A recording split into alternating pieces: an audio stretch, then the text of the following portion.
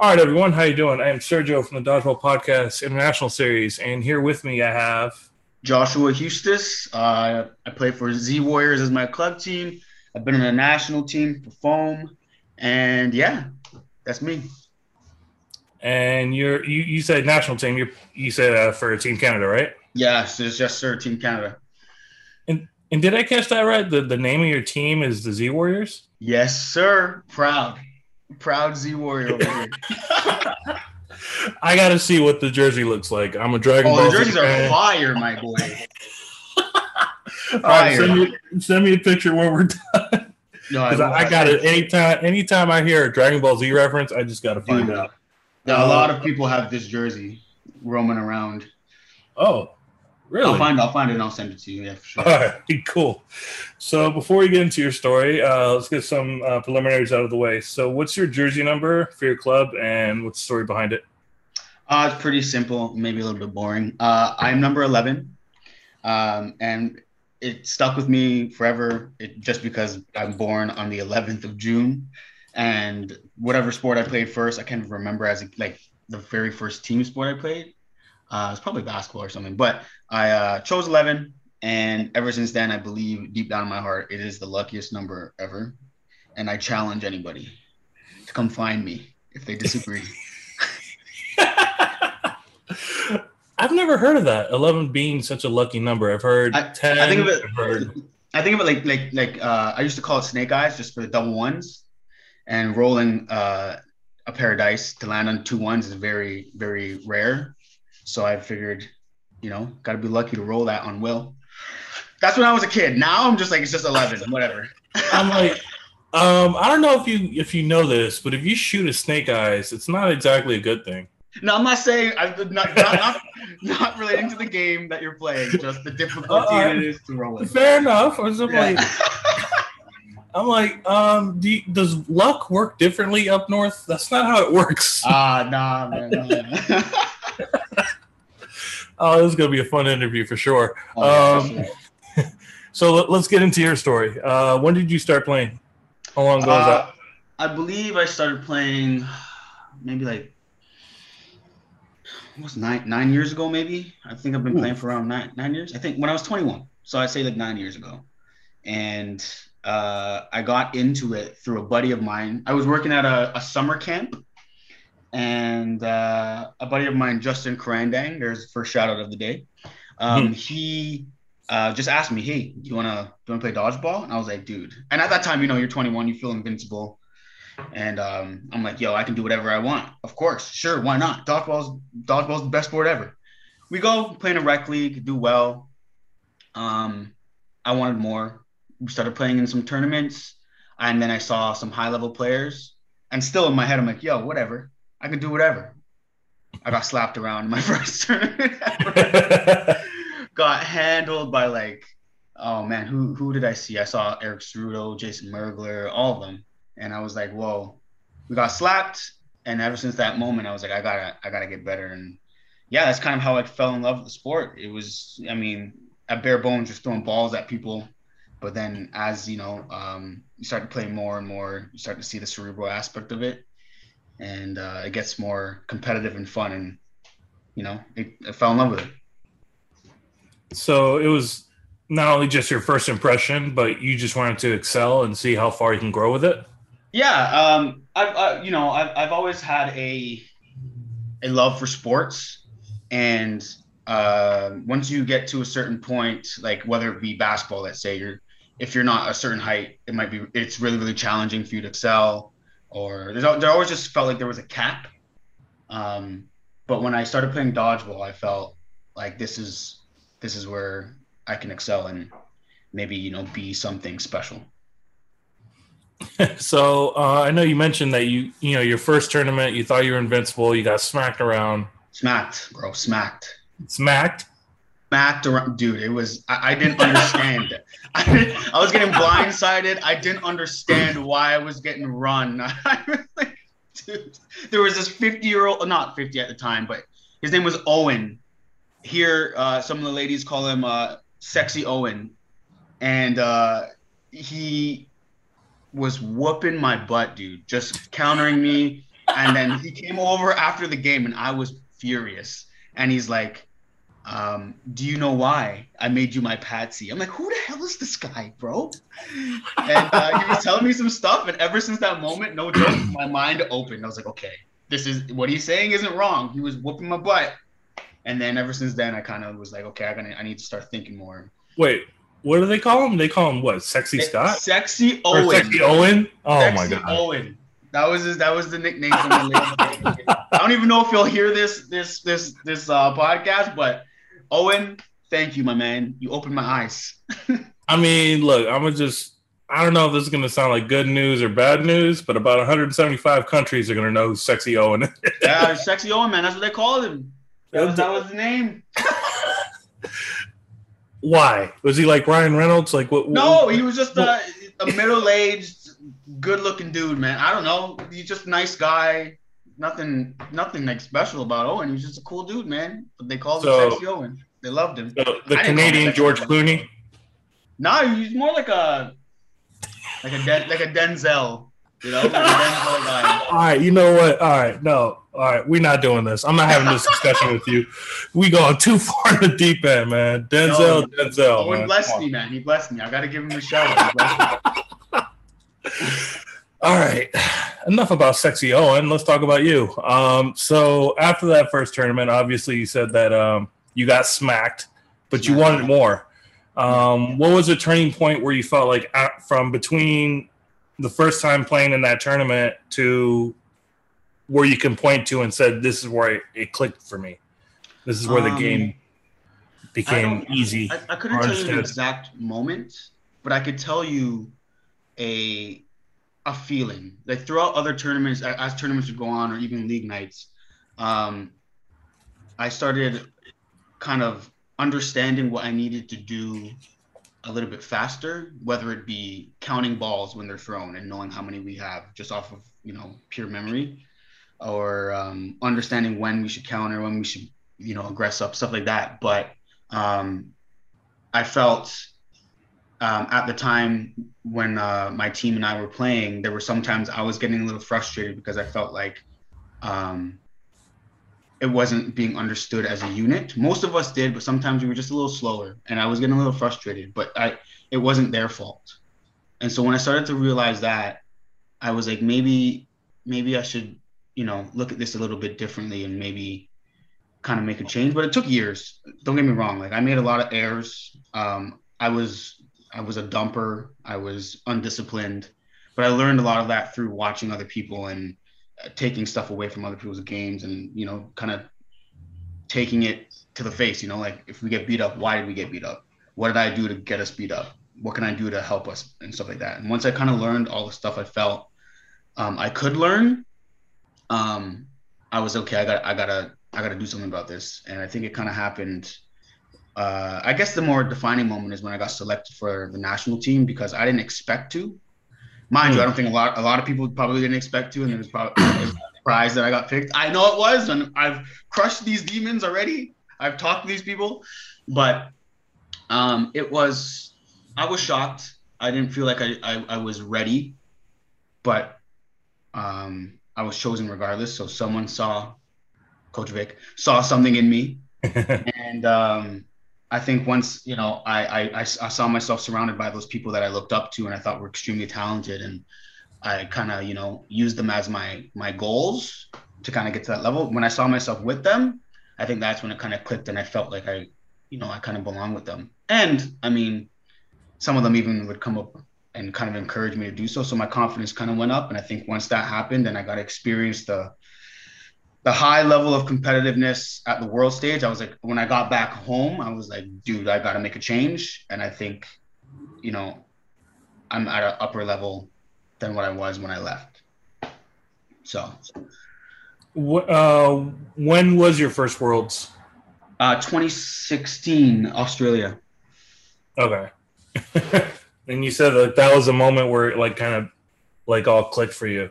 Not at the actual tournament, but more so in the training process. When I walked into the training gym and I see Jeff, Merg, Maddie, all those guys are standing there, I'm like, oh, because I never played with any of them prior. A lot of those guys have been playing for years more than me, been playing together and on the same team. Actually, I think almost their entire team, except for maybe Mackenzie Legacy and myself, were selected to that team. So like I walked in and I was like, dude, I don't talk to these people. I only look at these people. I want to be as good, if not better than these people. How like I'm nervous. And then, as we kind of meshed in, I felt like I belong more and more and that I can compete with them. And then, yeah, going to worlds and all that stuff like that. I felt way different than, you know, moments leading up to that selection. And I felt like, okay, I think I can see where I can take this and hopefully keep along that path. And then, yeah, next few years, I was lucky enough to get selected and blessed. Would you say that it sounds like you've already said it, but I kind of want to make sure. It sounds like you said that the process, the training, and everything. I'm sorry, what was that? What? I didn't say it. Oh, okay. I thought I caught something. It sounded like the training and the lead up to Australia in 2016, that's what helped you mature, if anything. Mm-hmm. That was your biggest takeaway, more so than the understanding. Mm-hmm. Yeah, I felt there were like during that time it was very humbling to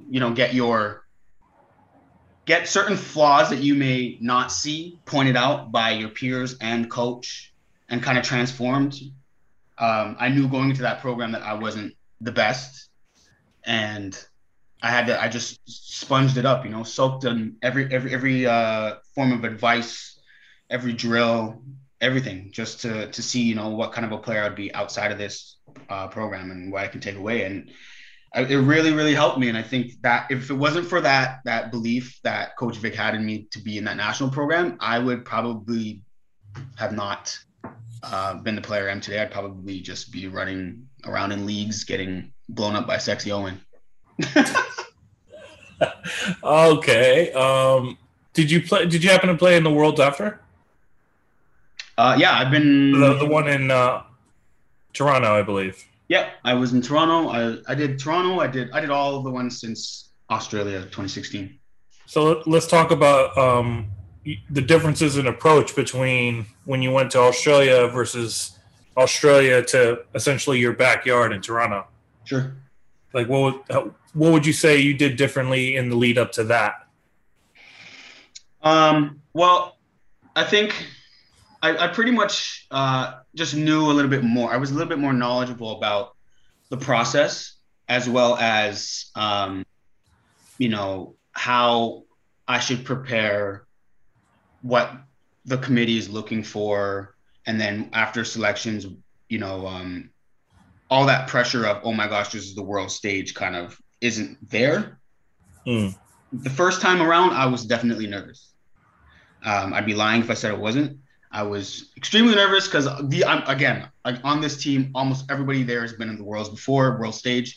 And Australia did it real big, man. That final game that they had, man, they had crowd, smoke machines, announcers, lights, all this stuff. People in the crowds with beers, like it's a real professional setting. And I was like, whoa, dude, well, I'm just used to you're in a gym with maybe a bench full of people. So I was shook.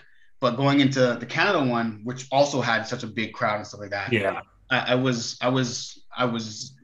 know. I was way more prepared, as well as the home court advantage, having my mom there, my grandma, people who haven't really seen me compete, especially at that high level of dodgeball before. It felt like I was an elite athlete. That feeling of like, yeah, this is like what a home game must feel like for those guys every day. But that was the only real difference. I mean, going into it, I think I was more excited than nervous.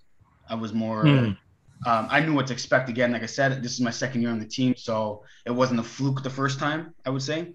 Yeah. So that's what I felt like in my head, right? I felt like I really should be here now. But other than that, like you go into these practices, you go into these training camps, 100% serious. I'm not there to waste time, right? I have goals. I want to be the best that I can be. And I want to get gold. I'm not going there for bronze or second. I got second, but I didn't want it. But I think that was really, for me, that was the only real difference. I felt I felt comfortable that second year round as opposed to that first year. First year was, man, let me tell you, I was nervous as hell. um, I think you kind of answered it, but would you say that the reason you weren't as nervous is because you've been through it before, or more so because the gym was, say, for example, 20 minutes from you? A little bit of both. I was A little bit of both. a little bit of both. I like to play in front of a crowd. I think I play better when there's an audience, just because I believe in that home court kind of advantage, and being like a big basketball fan and stuff like that. Like you got that gym in that setting. You know what I mean? When you can hear the crowd, especially we don't have thousands and thousands of viewers, so like I can hear my family yelling in the crowd while I'm on it. You know what I mean? So that kind of a stuff I kind of fuels me, and I enjoy it. I enjoy the swagger. I enjoy all that fun stuff. So I think that definitely helps my comfort, as well as I've been here, I've done it. Now there's no excuse to be nervous. There's no excuse. I can't come in here being like, this is my first year. No, yeah. I have to be better. So you just mentioned it just now. You said you're a basketball fan, right? Oh yeah, dude. So just based on everything you've told me thus far, and kind of like how you broke it down, not gonna lie, you're kind of giving off a lot of Dame Lillard vibes, man. Like, yo, Dame Dollar, bro. Dame Dollar. Like, I'm Dame honestly like, okay, this guy's a Dame Dollar candidate. All right, I can see why. I love Dame. Dame's dope, man. I like how he approaches the game and how he carries himself. Yeah, I mean, but yeah, no, I'm just like, okay, this guy's a hustler over here. Like, he really, like, he's breaking it down to the point where if you understand it, cool. If not, it wasn't for you. So, but yeah, you're giving off a lot of Dame Dollar vibes, man. I appreciate that, yo. Do you have a SoundCloud channel you want to plug? Any music you want to plug? No, I don't got bars, man. I don't got bars. I don't know, man. I heard from our mutual friend, Matt, that you got some bars, man. Nah, Matt's lying, bro. I don't got no bars, man. All right, so we kind of referenced him, but Matt O'Brien I've interviewed. Yeah. Jeez, it seems like last year. Man, like time is going by really fast. It is, yeah. January's finished. Jeez. So I want you to kind of like bring up any fun memory you have with him or anything like that, and then we'll continue. With Matt O'Brien? Yeah. Well, every interaction, like there's Matt O'Brien is to me a very genuine person, very nice. And nice is such a light word. I guess just a great guy, and not to be cliche, not disrespectful in the slightest, at least in my interactions with the guy. Very, very athletic and stuff like that. But he just recently, I know he's been working on his branding of his fitness, I guess company. I guess company. He said he has like a bunch of apparel and stuff like that, and he was kind enough to bless me with some of his apparel for free. Oh. And I was like, what? You're a businessman. You're giving me some free gear? I appreciate it. He asked me to come by and paint a mural in his garage and stuff like that. And we got to kick it for a while. And then it was when the first time I really got to get to know him like on a personal level. Because I see him all the time during dodgeball and stuff like that, and it's always great, and it's always about dodgeball. But getting to hang out with him outside at his place, just kind of getting to know him was very dope. Because you see a lot of people, especially in the dodgeball world, who are nice, but it's also like in my experience, like a high school. There's some people that may seem nice and maybe they're not. But Matt Lopes is one of those guys, in my opinion, that is really, really great. And you're lucky if you get to know him, and you're lucky if you get his friendship. Really great dude. And definitely someone that I would suggest everybody becomes friends with, because you won't regret it. Just nothing bad to say about the guy at all. He's amazing. Facts. Big facts with an X, bro. With an you trying to spit bars on this podcast saying you can't spit. Yo, Dame. All right, so I know you said you can't remember the first sport that you played, but what sports did you play growing up that you can recall? Well, I can remember what sport I started with, but team, like, I never joined a full team until maybe high school. But I grew up playing basketball in like those basketball programs at community centers and stuff like that, that would just kind of teach you the game and have the just to keep the kids, out of trouble and focused on something and kind of build character, stuff like that. But what I think the very, very first sport I started with, some people could call it a game, sure. My family is a bowling family, believe it or not. Oh, okay. I'm part Japanese, so my Japanese side of the family, all of us kind of have gone through, I guess, this tunnel of bowling, 5-pin bowling, and from a young age. Like, you go in, you get the bowling shirts, you get the badges, you get the trophies, that kind of stuff. And that's the first kind of thing I started in. It's more of a solo sport, right? That's where I kind of learned that I don't like to lose, I guess you could say, because I started really early. I'd say maybe like 4 or 5. I couldn't even hold. I had the double, when you have it with 2 hands, you got to throw it through the legs kind of thing. My hands are way too small to hold the ball. That's when I think I started knowing I hate to lose. But my grandma also was a huge sports fan. She watches everything. You name it, she watches it. Hockey, football, basketball, golf, baseball, all that. She watches all of it. She knows everybody. So I would sit there and watch with her growing up, and she loved Vince Carter. And Vince Carter was my grandma's everything. And he became my everything as I don't even know, like 5, 6, 7, 8-year-old kid, right? Especially in Toronto. This guy put my city on the map with his dunks. So growing up, I was because I would watch him flying around dunking, I was like, I want to play some basketball. And all my friends growing up too, like, we were all basketball heads in our area, because that's all I guess we could do outside. So I started there, played basketball. I think I owe a lot of my athleticism, I guess, to basketball, because it's kind of more of an all-around sport where you can jump, you can excel and all that stuff. So and then once I got into high school, I started playing a little bit of everything. I played volleyball for 4 years. I did track and field for a few years. University, I played everything, you name it. Not for the university team, intramurals, but sometimes intramurals are just as competitive, if not more, honest to God. You see how many people out there like you when you get to university. Like, you're nothing compared to, you may be a big shot in high school, go to university, it's like, nah. I played a little bit of everything, man. I'm not that I'm good at everything. I'm trash at hockey, bro. Don't put me on no skates. All right, I can't stick handle to save my life. Really? Soccer, I can't. I have no handle on the ball. I can just run. But basketball, I did some flag football. My high school, unfortunately, did not have a tackle football team. It sucked. But I played a little bit of everything, man. So I think dodgeball is perfect, because you can kind of bring a little bit of everything from all those sports in. And I think that's where I think the sport's kind of heading, in that direction, where you got a lot of multi-sport athletes coming in. Yeah. And I hope so, because it makes it more exciting and highlight real-ish, right? I'm not gonna let that go. You're setting Canada back. You can't skate, bro. I'm sorry. Let me take it back. I can skate. Doesn't mean I can do like hockey skate. Hockey skate's a little different when they're going backwards and all that crossover below. No, I can skate in the loop. Okay, give me a loop where I'm gonna go one way. I can do it. You can't change direction. You can't do none of that. I can. I need a wide enough turn, and then I can happen. We're talking about some drifting action here. You just like to drift. That's what it is. Let me coast, man. Let me coast at my own pace. I don't need to go too fast, man. I'm not gonna lie. I mean, when I played hockey, it was on rollerblades in the street. Yeah.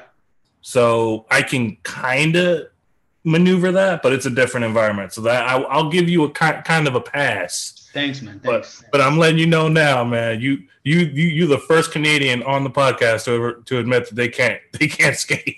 Bro, man, listen, hockey's not my thing, man. It never drew me in. That's fair. That's fair. I mean, I like to stand on my feet. I feel the ground underneath my feet. I feel safe there. I mean, yeah. I mean, and I would have to agree, because Vince Carter did put Toronto on the map, not Drake. Yes, sir. So Carter. Yeah, I'm telling you, man. And I said it. So if anyone want to argue with that, let me know. I'm not even from Toronto, and I could say that. That's right. I got backup. So I know you kind of touched on it before, but who were your role models growing up, and who are your role models in the sport? So yeah, growing up, well, Vince Carter, just because I loved basketball, but then Vince Carter left, and everybody in Toronto hated him at the time. So like, outside of sport, outside of dodgeball, it's still in the sport realm. I'm a big LeBron man. I love LeBron. GOAT James, that's my dude. I admire how he approaches the game and also how he treats his body. I think and it's going to lead into, I guess, one of my role models in the sport as well. But I think those kind of elite, top tier, great athletes like Kobe, the way he approached the game mentally was incredible. Something that you don't really appreciate, myself included, until it was too late. Because I was LeBron man. I couldn't be a LeBron and Kobe man, right? It wasn't a thing. It just wasn't. But I could never hate on how amazing his work ethic was. So that's something that, you admire, especially now. Everybody has a book on Kobe. Tom Brady, stuff like that, how they eat, all that kind of stuff. Not saying I can do it, though. I eat terribly, but I admire Oh, man. But in the sport itself, I have a few for different reasons. Eric Ceruto, I don't know if you know. Do you know Eric Ceruto? Yeah. Yeah. Eric Ceruto, also part of my team. When I was coming up in the sport, I found myself struggling to either like close a game or I'm just moving too fast. And I look at Eric, and Eric is one of the most, if not the most patient, cool, calm, and collected guy I've seen on the court. You never look at Eric and think something's wrong with him on the court. He kind of just, if he doesn't like something, he puts himself in a position to get something he likes. And that was something that I looked at and I was like, wow, I can admire how he can kind of put himself in a position to make the right play for him. And if you drop a catch or whatever, game happens. But he's one of those players that I would look at, and I would ask him questions. I'd pick his brain. He's always been so kind, said kind words, and he's also one of the people I think that instilled a confidence in me that I didn't know I had. So I really appreciate that of him. Jeff Snow, because of his longevity, the way this man treats his body, I don't know how he does it. My man's like 40, and he's the strongest man in the world, man. And I know I'm going to get memed for this later by some other folks for giving Jeff a shout out, but dude, this guy, every year, he looks better and better. I don't know how. This guy's eating some kind of forbidden fruit or something. I don't know. But he looks great. And I want, when I get to that age, to be able to compete at such a high level. That's a goal of mine. And I look at him and kind of use that as the bar. Our games are extremely different, mind you, but he just kind of turns back the clock, and it kind of relates to that whole LeBron thing where man's 37, but he's still averaging 30. So, yeah, he's one. And I think the last few guys that I look at outside of dodgeball itself, just as people in general, more Canadians. I don't think you'll know them, but a couple guys on my team, also in Z Warriors, Steven Chatterton and Drew Tabernor, both of them extremely great people, to the degree of not just being your peer and being able to tell you, what's real and stuff like that, but looking at how they treat, like Drew, for example, is a great father. I admire a lot of players who can do that, play dodgeball at a high level and still maintain, being a great dad and stuff like that. Because I know I've seen that trend of people getting married and they kind of disappear, or they kind of have a kid and life kind of changes and they kind of disappear. So being able to see someone like Drew kind of do both, and you would never know that he, you would know he has a kid, but you wouldn't know if it's difficult. Like, oh snap, you have a kid? Yeah, he's like 8. But no, but it's something I admire for sure, because I'm entering that stage where you got to make big life choices soon, and you don't know when you're gonna make them or if you're gonna make them, but you kind of sometimes kind of worry if certain decisions might alter your passion for your sport or your hobby and stuff like that. And I use Drew as a model of someone who proved that you can do both, and um, it doesn't. I'm sure it's stressful, but it doesn't seem stressful. So I admire him for that. And Steven, because Steven also new dad Steven, congrats. Same thing. One of the few people that can talk to anybody, but not. You can be in the heat of a moment. You get your butt slapped in the game, and he'll come up to you with a logical, sound mind. And I would like to kind of adapt that into myself, because sometimes you get a little bit more impulsive or emotional, and he's always cool and calm, and I appreciate that. So those are the kind of things I look for in role models, just someone who can who I look at, and I like certain things that I believe will make me a better person and player at the same time. That's a laundry list of shout outs. I know, man. They're pretty solid. I gotta pay these mans, man. I owe them for a lot of things. No, it's really solid. And yeah, that trend of when you get married or have kids, you kind of disappear. It's always good to see, at least while the time permits it, them showcase. They can be a high level player and a high level parent. So some major props there. Yep. So sure. I'm gonna ask you, who's that one player on the court, or who's that rival team that you have, that anytime you face them on provincials or wherever, it's going to be like you got to be on your A game to make it past them? All right, man. All right. Okay, so I would say there are two, but one stands out more. Okay. So I'll say the lesser first. Rampage with Jeff, Jason, Marcus Ravi, Justin Crandanga, all those guys. That team is a team that everybody wants to beat that team, and they all, they win probably the most consistently in Canada. And they know how to win. They know how to close. They know how to turn it up when they need to.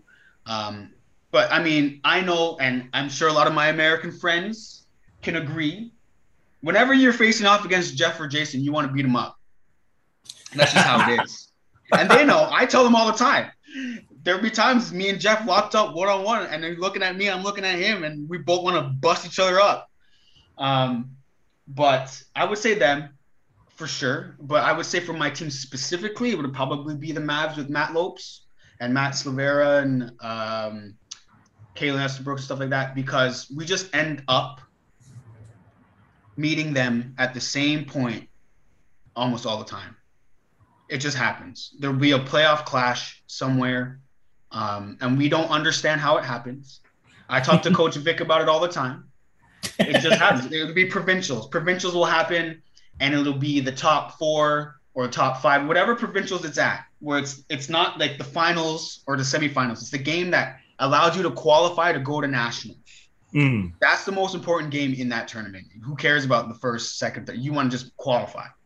We face them 2 years in a row, and I think it's only been a two-year thing where it's been qualifying. Like, I can't remember, but every time it mattered, we'd face them.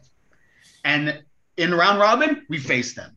And we don't face Rampage round robin. We will usually face Rampage after Mavericks. Like, we would face them in the most important games, and it's just how it goes. And so it's gotten to a point now where you can say, they could probably are our rivals in the court, even if it's not intentional, because they're just in our way and we're in their way. Simple as that.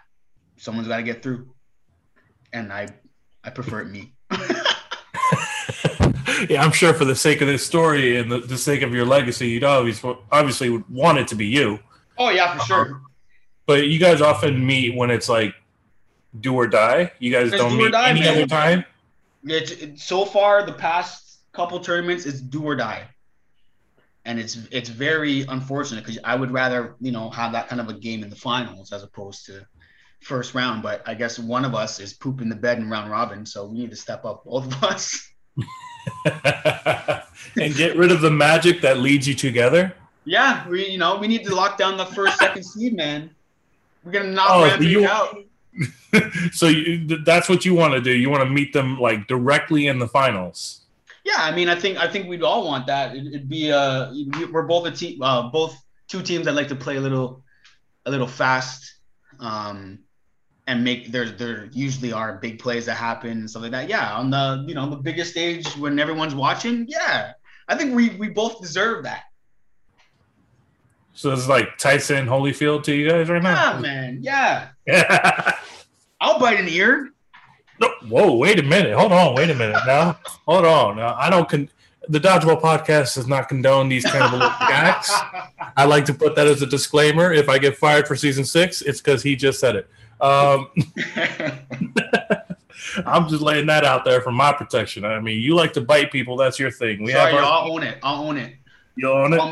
All me. But at the opening rush, if I grab 2 balls, I get a bite mark on my left arm, and it's going to be you? It's going to be me. It's going to be you? Yeah. I'm just going to let you know that right now. I'm not cutting this in post. I'm going to remember that. Yeah, that's fine, man. That's fine. Let them know. Let them know. All right. So before a tournament or a provincial or whatever, do you have a pregame ritual? It more so. Actually, yeah. Now that I think about it, I like to get there early. I like to get there. I don't even know how. Like, let's say the tournament starts at like 10, and say we play first game. I'd probably want to get there at least an hour before. And just kind of feel the court. That's something that's new to me, though. I never was really like that in the past few years, but as I've gotten older and stuff like that, I played in a lot of different types of flooring, especially at Worlds. And Coach Vic made a good point to get to know your court. Like, you never know where you're gonna play, especially like, let's say we played in LA Worlds where the floor was that kind of tile-y kind of texture. Yeah. And then Mexico, where it was kind of like this rougher kind of sandpaper-ish kind of feel. You may expect a hardwood floor, but you might not get it, or you might get a slippery one, you might get a dusty one. So I like to go there early, kind of feel up the court. Obviously do the warm-ups and stuff like that, but I more so like to just kind of zone out, put headphones on, maybe throw the hood on over my head and just kind of lock in, kind of take everyone away. It's kind of hard though when man, I'm sure if you do that and then you see your homeboy walk by and they're like, yo, and you take the headphone off and you're talking for a bit. But when you lock in, when I'm like, let's say it's a playoff game and it's time to get serious, yeah, like I just plug in, kind of zone out, block out the noise, and just kind of jam out for a little bit. Nothing special. I'm sure a lot of people do it, but I like to kind of just lose myself, I guess, in the sense of in the music and kind of get ready. So what music do you listen to? That's the next follow-up. I'm into like hip hop with a lot of like, I like a heavy beat. The beat will get me in. I don't care what you say on your song, dude. I don't give a damn. You can be talking about the corner store and buying a bag of chips. I don't care. I'm just down if it's a banger. If it's a banger, I can kind of just feel it, nod, bounce around, kind of use that rhythm to warm up, jump around and stuff like that and get my blood flowing. So I like that kind of stuff.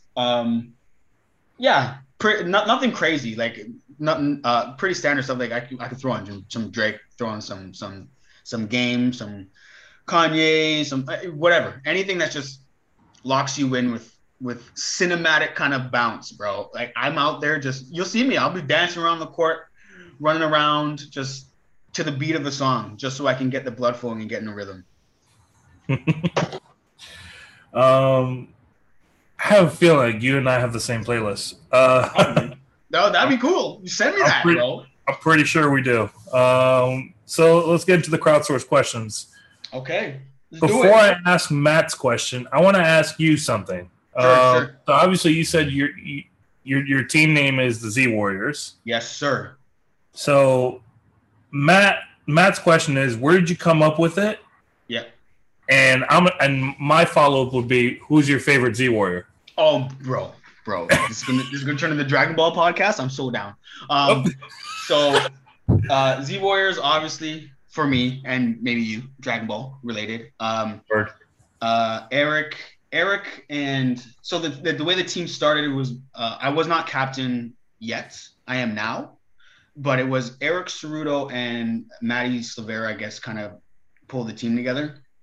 And I think I think we were just talking, and I don't know if it was even me who mentioned it, but someone mentioned it, and I all for it, buddy. You don't even have to ask me. I'm never leaving this team solely based on the name. I'm never leaving. But it is 100% related to Dragon Ball. When I send you the photo of the jerseys, you will see. I've seen some other Dragon Ball jerseys out there. They ain't like ours. Wow. Like wow. Okay. Ours are clean, bro. Okay. Okay. Damn. Oh, wow. Simple and clean. Eric Ceruto designed the jerseys. The man's a guru. He's a legend. And yeah, that's how we got the name simply just based off Dragon Ball. There's nothing else, nothing fancy about it. But as for my favorite character, bro. Who's your favorite character? Bro, easily. Best character development in the show. You always want him to succeed, even though he gets bodied because the writers are jerks. My man Vegeta, bro. Easy. Why Vegeta? Why Vegeta? Bro, he looks the coolest. Okay, I agree. He looks the coolest. He has the whoever writes his lines and his disses, bro, best. Talks the most crap. Okay. Prideful to a fault, I agree. But it has given him his most important life lesson moments and has developed him now. Currently, if you read the manga, he's great. He is by far multi-dimensional. All the other characters are the same as they were when they entered into the damn show. Vegeta's just a badass, bro. All right, I have to agree. Though I'm not gonna let you slide. They are not all the same. No, who's changed? Piccolo. How's Piccolo? Piccolo's been the same as he started, bro. How? He wanted to kill Goku. Now everyone wanted to kill Goku. He raised his kid. Listen, Piccolo has been raising Goku's kid for like 20 years. Yeah. Vegeta is still changing. If he's been changing ever since, he's been having to bite the bullet, swallow the pride, gets his ass beat, comes back, admits, you know what, you're the best, but I still want to beat your ass, comes back stronger. Oh, man. I'm not denying that, but I'm not letting you get away with saying that they're all cookie cutter. No, I mean, like, listen, all of them wanted to kill Goku, and now they're friends. All of them. Tien, Piccolo. Tien the worst. Huh? Tien was the worst of the bunch. He almost I know he's the worst. I'm just saying. He wanted to fight Goku, wanted to beat him up. Now they're friends. Boom. Now they're friends. Frieza. They're not friends, but they're kind of friends. They kind of friends. They kind of like he'll get a birthday card. You know what I mean? He'll wish Frieza happy birthday. Goku will wish Frieza happy birthday. They're friends to me. All right, that's fair. And for the 5 people who paid attention to that, I appreciate it. Yo. If you guys don't appreciate Dragon Ball, all of your pop culture and all that stuff, they were inspired by Dragon Ball. So go and do your little research history, friends. Word. And fun fact, Goku is actually a mascot for the Tokyo Olympics. That is true. That is true. Very true. Very true. Oh, all right. Look at this. I'm so happy. Another Dragon Ball fan? Okay. Okay. This is the Dodgeball Dragon Ball podcast? That's crazy. Hey, this could be a spinoff. I already have 2. Let's do it.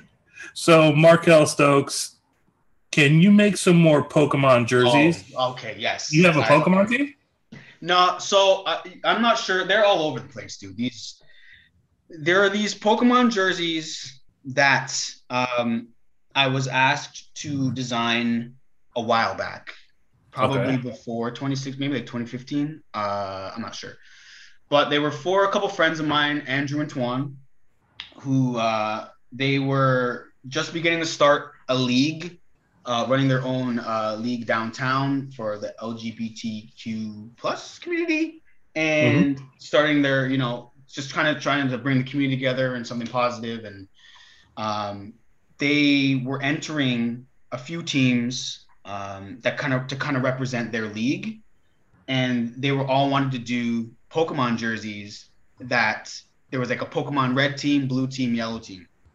Oh, nice. And they asked me if I would design jerseys. So whoever wanted a specific type of Pokemon, they would ask like, "Hey, I want Rapidash or something." I would put it on a jersey, vectorize it, whatever, and kind of make it kind of cookie cutter so that they're all similar, but the Pokemon's different. And on the back, the number would be the number of the Pokemon and the name of the Pokemon. Pretty simple stuff. But my only rule was there's only one of each. So if someone's like, "Hey, I want Jolteon," you're Jolteon. No one else can Jolteon. Simple as that. Okay. Just so we can kind of maybe get to a point where we can tackle almost all of them, and you can maybe see all 151 or something like that out there. Later on, we got to the Gen 2, and it became a lot for me because I was making a lot of jerseys, dude. But it was fun, but that time is over. There are no more of those jerseys coming out. And I don't need... Nintendo's good at cracking down on some stuff. I don't need Nintendo coming on my ass or anything. I don't need none of that. I don't need it. You're not lying. I can say that. Yeah. Yeah. So I'm sorry, Markel. I know it's your birthday today. Happy birthday. On the day that we are. As of recording, it's his birthday. It is your birthday. So happy birthday, Markel. I do not have any new Pokemon jerseys planned. And that's, I don't think is going to be anything moving forward. I'm sorry. But yeah, I'm just thinking, like, yeah, happy birthday, Markel. He lives like 30 minutes away from me. I'm like, I feel like I've seen these before. Yeah, they're all over, dude. He has one, I think. You might have one? No, Markel might have one. Oh, maybe he just wants another one. Yeah. He has one. I think he has a Blastoise one. Oh wow, yeah, okay, yeah. I made everything, man. I got Blastoise. I even did like some Mega Evolutions. I Mewtwo, Charizard. Oh, I gotta see these. All right, now I gotta see these jerseys. Yeah, man. I made a lot of them. They were a hit. It was when Pokemon Go came out. It was a smash. Everyone was all over it. I gotta see these. Katie Morrison, who I had on last year, she doubled down. Can you please make more? Sorry, Katie. Yo, I can't, man. I can't. You know what, Katie? In his defense, I can say this as a nerd, as we've already discussed in this Dragon Ball Z rant. Nintendo is very litigious. Yeah, they will sue Josh for everything he has and stuff that he doesn't have. That's right. they will sue me for bringing him on. They will have me working for them for free. That's what they would be doing. They would take me in as for free. I don't even know if Josh has kids. His kids will be working for Nintendo before they're born. That is right. They would. But she mentioned a fun fact. So her ladies' provincial team a few years ago, you coached. And Looney Tunes, I think they were called. What was that? I think they were called Looney Tunes. Looney Tunes? Yeah, I think that's what their team name was. Okay. So apparently you came up with a rush play called Apple? Oh, man. Okay. It wasn't anything special. It was just a code name for them to remember to do it. It was just a simple, like, 3-ball. If you guys have 3-ball in defense, someone throws someone from the opposite team throws, and you know it's a lost ball for them. Either you block it away or it's collected through a shagger or something like that. Just kind of push up, and then whoever you're in front of, the person who threw. Sorry, whoever's in front of the person who did throw kind of has a free shot on either that person or the counter, who may be occupied by one of your other ball handlers. You kind of have angles. Anyways, it was just something for them to be a little bit more aggressive as opposed to just kind of sitting on the back line when you already have ball advantage, and get them on their back heels. So we did a couple practices. I think we did a couple practices. We did definitely a couple tournaments. And there were times that it was forgotten. So I was like, okay, listen, I'm going to be on the sideline here and I'm going to say Apple when the opportunity is there. When the opportunity happens, I'm just yelling Apple and it would click and they would go. Simple as that. I didn't know. It was all they needed was the word Apple, and it worked. And they ended up qualifying for nationals. Oh, wow. Okay. Yeah, it wasn't anything special, but I guess it was special for them. But they clearly it was. Yeah, they played amazing, and they executed perfectly. And they were really like, they asked me to coach them. I was very flattered and honored.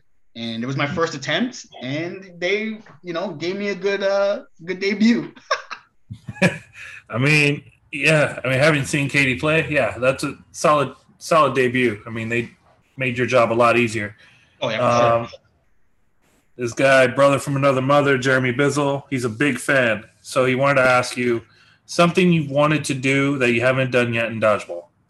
See, I haven't had the chance to meet Jeremy yet or talk to Jeremy. I know of Jeremy, seen the highlights. I'm a fan as well. I am flattered that Jeremy is a fan of mine. Something that I want to do that I haven't done yet, probably compete at. I was planning on going to. Oh man, what's that tournament called in Malaysia? API. API is what I was supposed to go to API, and then COVID hit. Ooh. I'm really, especially these last few years before COVID hit, I've really gotten the opportunity to kind of travel around. But Malaysia and the API tournament is something I definitely need to experience before I can't anymore. Yeah. I want to win. I want to win a tournament in the States. Haven't done that yet. Came close. Oh my God, I'm about to meme myself and everyone who listens to this. Go ahead. Sin City. Sin City shootout. Last year, not this year's, finals for the co-ed no sting. Final game, I was running to stop a ball from going over to the other side. It was just me left, and I believe it was maybe Xander and someone else. And I would have had all the balls if I got this ball. I go to grab the ball. My momentum takes me over the line. We lose. It was videotaped. Yes, that it was. It was. And my friends from the States, such as Tori Markel himself. Yeah. And even here in Canada, Miss Shade Berkeley, they bring it up every year. I get the every year. It's been gumming up every year since that 2020. 2020. Okay, so it's been a year. Yeah, it'll come up soon. I'm sure of it. It'll come up after this podcast because I mentioned it. But it's been multiple times just in my face. Hey, just reminding you. Hey, yeah, I get it. All right, I know. I wanted to redeem myself this year, but again, I couldn't go because COVID. But I want to win that bad because I've gone every single year, and I was this close. I need to redeem myself. So that's a tournament I'd like to win. But yeah, dodgeball related, just more so international stuff. I'd like to win some international stuff for sure. Same. You want to know? Okay, so there's two things I want to tell you. Yeah. One, I was supposed to go to API that year. Damn. So we would have met. And two, I have that GIF sent to me of you. Who made a GIF of that? I don't know, but let me tell you the story. So so that's Sin City in 2020. I didn't go because the week before I was in England playing in the British Open. Yeah. I saw they had the live stream. Someone live streamed it. I saw, I guess that happened to be you. Now that we found out, you slip over. And then 2 or 3 weeks later, someone made a GIF and pretty much passed it around. And it got to me. Damn, I'm getting circulated in the States as a meme, bro. This podcast being global isn't going to help you. That's crazy. Oh, man. That fail was indicative of, or was a prelude to what we would all suffer. True. All right, and last one from Vince Marchbanks. I can't say enough about this guy. He's really solid, means a lot to me. And, yeah, so I'm a fan and a friend of his. So he wants you to talk about the House of Highlights dodgeball tournament and how cool is that to watch? Okay, so I was sitting on my couch watching. I knew that this tournament was going to happen. because I love RDC World, follow them for years, big Same. fan. And Cash Nasty also have been following for years because I would watch him play 2K and Rage on YouTube. Loved both of them. They were on opposing teams, but I knew the dodgeball world that didn't know them probably wouldn't enjoy it. Me, I was like, let's go. I want to see this. I hope they do actual WDBF rules. So I'm watching the I guess the early intros. And I'm like, is that Jake Mason there? No way. Is this actually being run by USA Dodgeball? So I messaged Jake and I'm like, dude, if this happens again, you let me know. I'm flying there and I'm helping. I don't care what, I'm there. I need to be there. And Jake's like, okay, yeah. And I'm like, okay, cool. Gus, solid. Prepping for the future. Gotcha. So I'm sitting there, I'm watching. And I see a team come out. FaZe Clan comes out. And I see they got knee pads on. And I'm like, someone told them to put knee pads on because these guys don't know jack about dodgeball. Someone who knows told them. I'm watching the screen and I see Vince Marchbanks. I see Vince, I instantly grab my phone. I'm like, what are you doing there? He's like, yo, I'm coaching them, but they're not listening. And I'm like, okay, well, I'm watching. I'm like, oh, good luck. But in my head, I want RDC to win bad. And I'm extremely jealous of him, by the way. I'm telling him, like, I'm extremely jealous because I would love to be there. And I want to play number one because I was like prime COVID, I guess, right? And yeah, it was like right before. Yeah. So I already know because I think I was working from home at that point. So we weren't allowed to do nothing here. Yeah. So I'm texting him while this tournament's going on and he's messaging me back and forth. He's taking photos and sending them to me. And I'm extremely jealous because I want to meet Mark Phillips and Cash Nasty and stuff like that. Anyways, I'm watching it. The teams, obviously RDC wins, makes huge plays. I'm freaking out at home. And I'm just extremely jealous. Vince gets a photo with Mark Phillips, and I'm tripping. I'm like, yo, That's so cool. I'm so jealous. And he gets a ball signed. And Vince mails me that ball. No way. He got it signed by Cash Nasty as well. Out of the blue. Like, I'm just like, wow, man, that's so cool. Wow. And he's like, what's your address? Do you want this? And I'm like, dude, you don't have to send me that. And he goes, you'll appreciate it more than I will. And I was like, wow. Yeah. That's fire. Like, mind you, Vince and I haven't had a lot of time to talk like in person. I know Vince for years. I've seen him at Worlds, I've seen him at Sin City and stuff like that. But I haven't really like talked heavily with him one-on-one or anything like that. But Vince is another one of those guys that you see, at least from what I see, he's another great father figure, right? Really is. That's something that I really admire as well. Looking at stuff like that. So him just, kind of being generous enough to do that and just mail it to me. I was like, wow. And then I got it. I was like, yo, that's it, dude. I didn't first off, I didn't know that is epic, dude. Yeah. And I'm like, I don't know what I'm going to do with this ball, but frame it. Yeah. I when it came, I was like, it's really here. And I'm like, wow, like I'm a fanboy of RDC. Yes. I will admit it. Fanboy.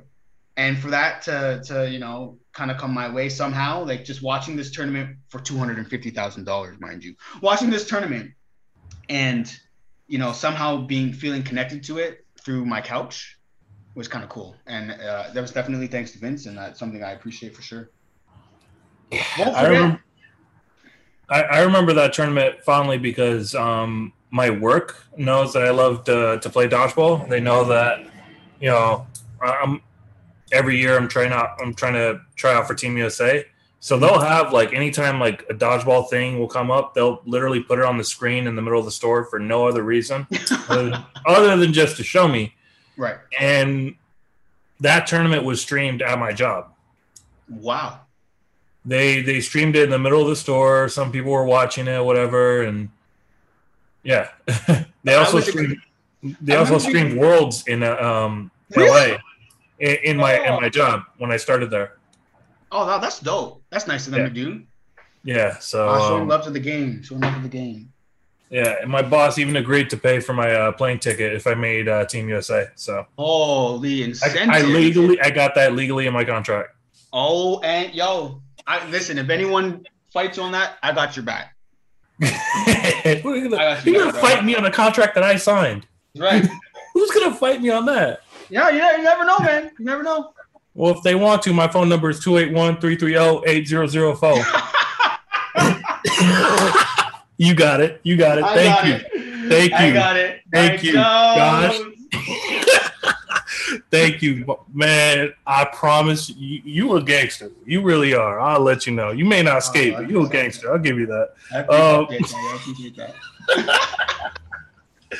All right. So clearly we've had a lot of fun. Some would say too much. But I want to no such thing. Right. So I want to ask you, Josh. What would you like your legacy to be? What would you like to be? How would you like to be remembered once you play your final game?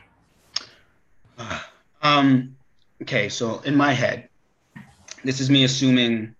Sorry, not assuming. This is me hoping that dodgeball gets to a point where it's extremely respected, and there's, that transition between something like early basketball and basketball now.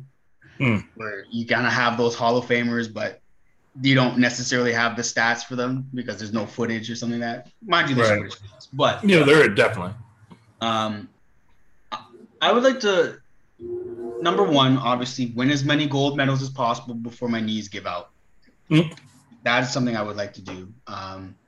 But with Worlds moving to an every other year format, it's very limited. So there's that. But that's a goal.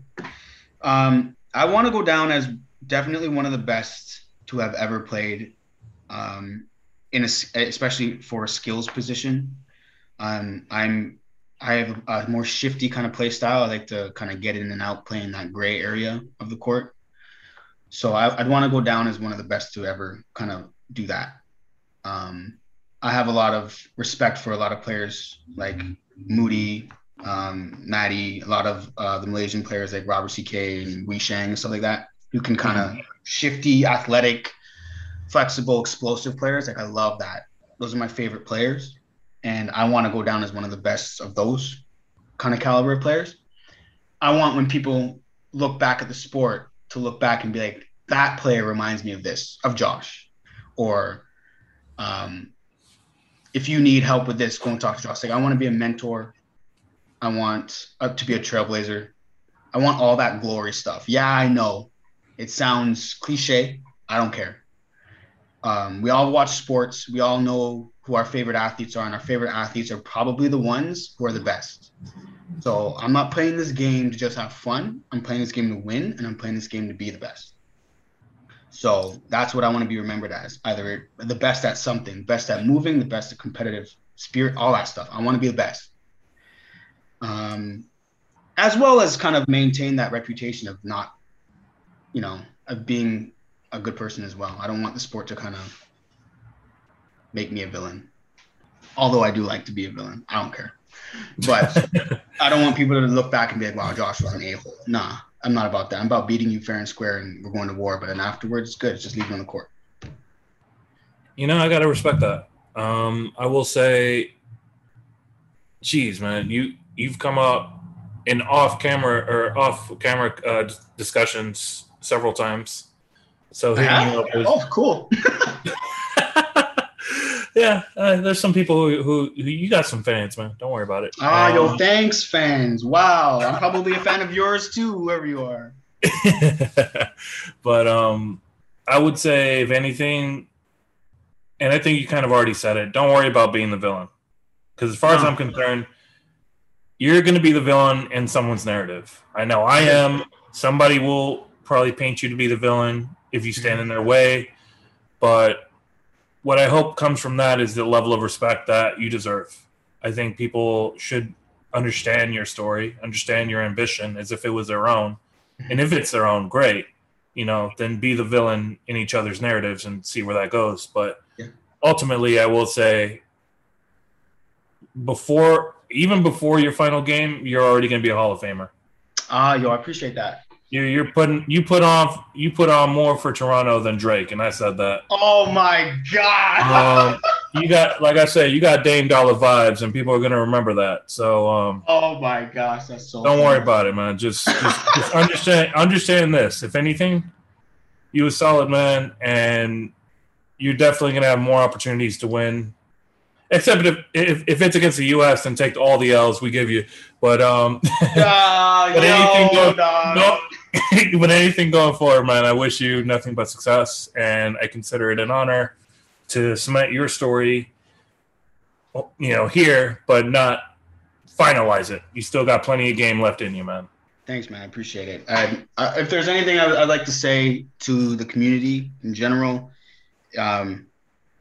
as it pertains to people and the game itself and competitive nature and being someone's villain, remember, I think in our community, as I said earlier, a lot of the time it's high schoolish. It's not personal on any level, and it shouldn't be. It should just be in the game. So when you leave the game, someone could be talking smack about your game. It's not about you. And remember that. That's something I want everybody to know, because I know there's every year, you see a post or something. It's just dodgeball, my friends. Well said. Do you have any final shout outs you'd like to give before we wrap up? Final shout outs. Yes, sir. Simple. I'll keep it simple. I mean, their names. My team, Z, Eric, Steven, Drew, Kyle, Rizzo, and John Woo. And the newly acquired Cody Dan Foley joining the squad. Oh, what? Signed up for a 4-year, $40 million high five contract. Hey, wait a minute. Hold on. Wait, y'all giving out contracts like that? Yeah, $40 million high fives, bro. 4 years. 4 years. Wow, you signed my man. Oh, wow. I think this is the first time we actually had like a roster announcement while recording. Yeah, you gotta announce to the world. Let them know. No, I know. I love Cody's my dog. I love Cody. CF, man, CF. So Cody's a Z Warrior now? Cody is a Z Warrior. My boy. 4 year, 40 million. 40 million high fives. 40 million high fives. 40 million. Oh, high fives. Oh, 40 million high fives. We don't got cash on here, but we got support. I was about to say, can I come out for a 10-day contract? Bro, I'll give you the same deal, 4 year, 40 million high fives. Oh crap, dude, this is gonna be funny, man. Oh shoot. I will say this. I've always planned to come out to watch a provincials or something, just to experience it. I would definitely love to see 40 million high fives. 40 million high fives, bro. Oh, shoot. All right, and that was my interview with Joshua. Joshua, thank you so much for hopping on and pretty much nerding out with me in the past interview. That was definitely a fun one. The next one will be Tony Sanchez.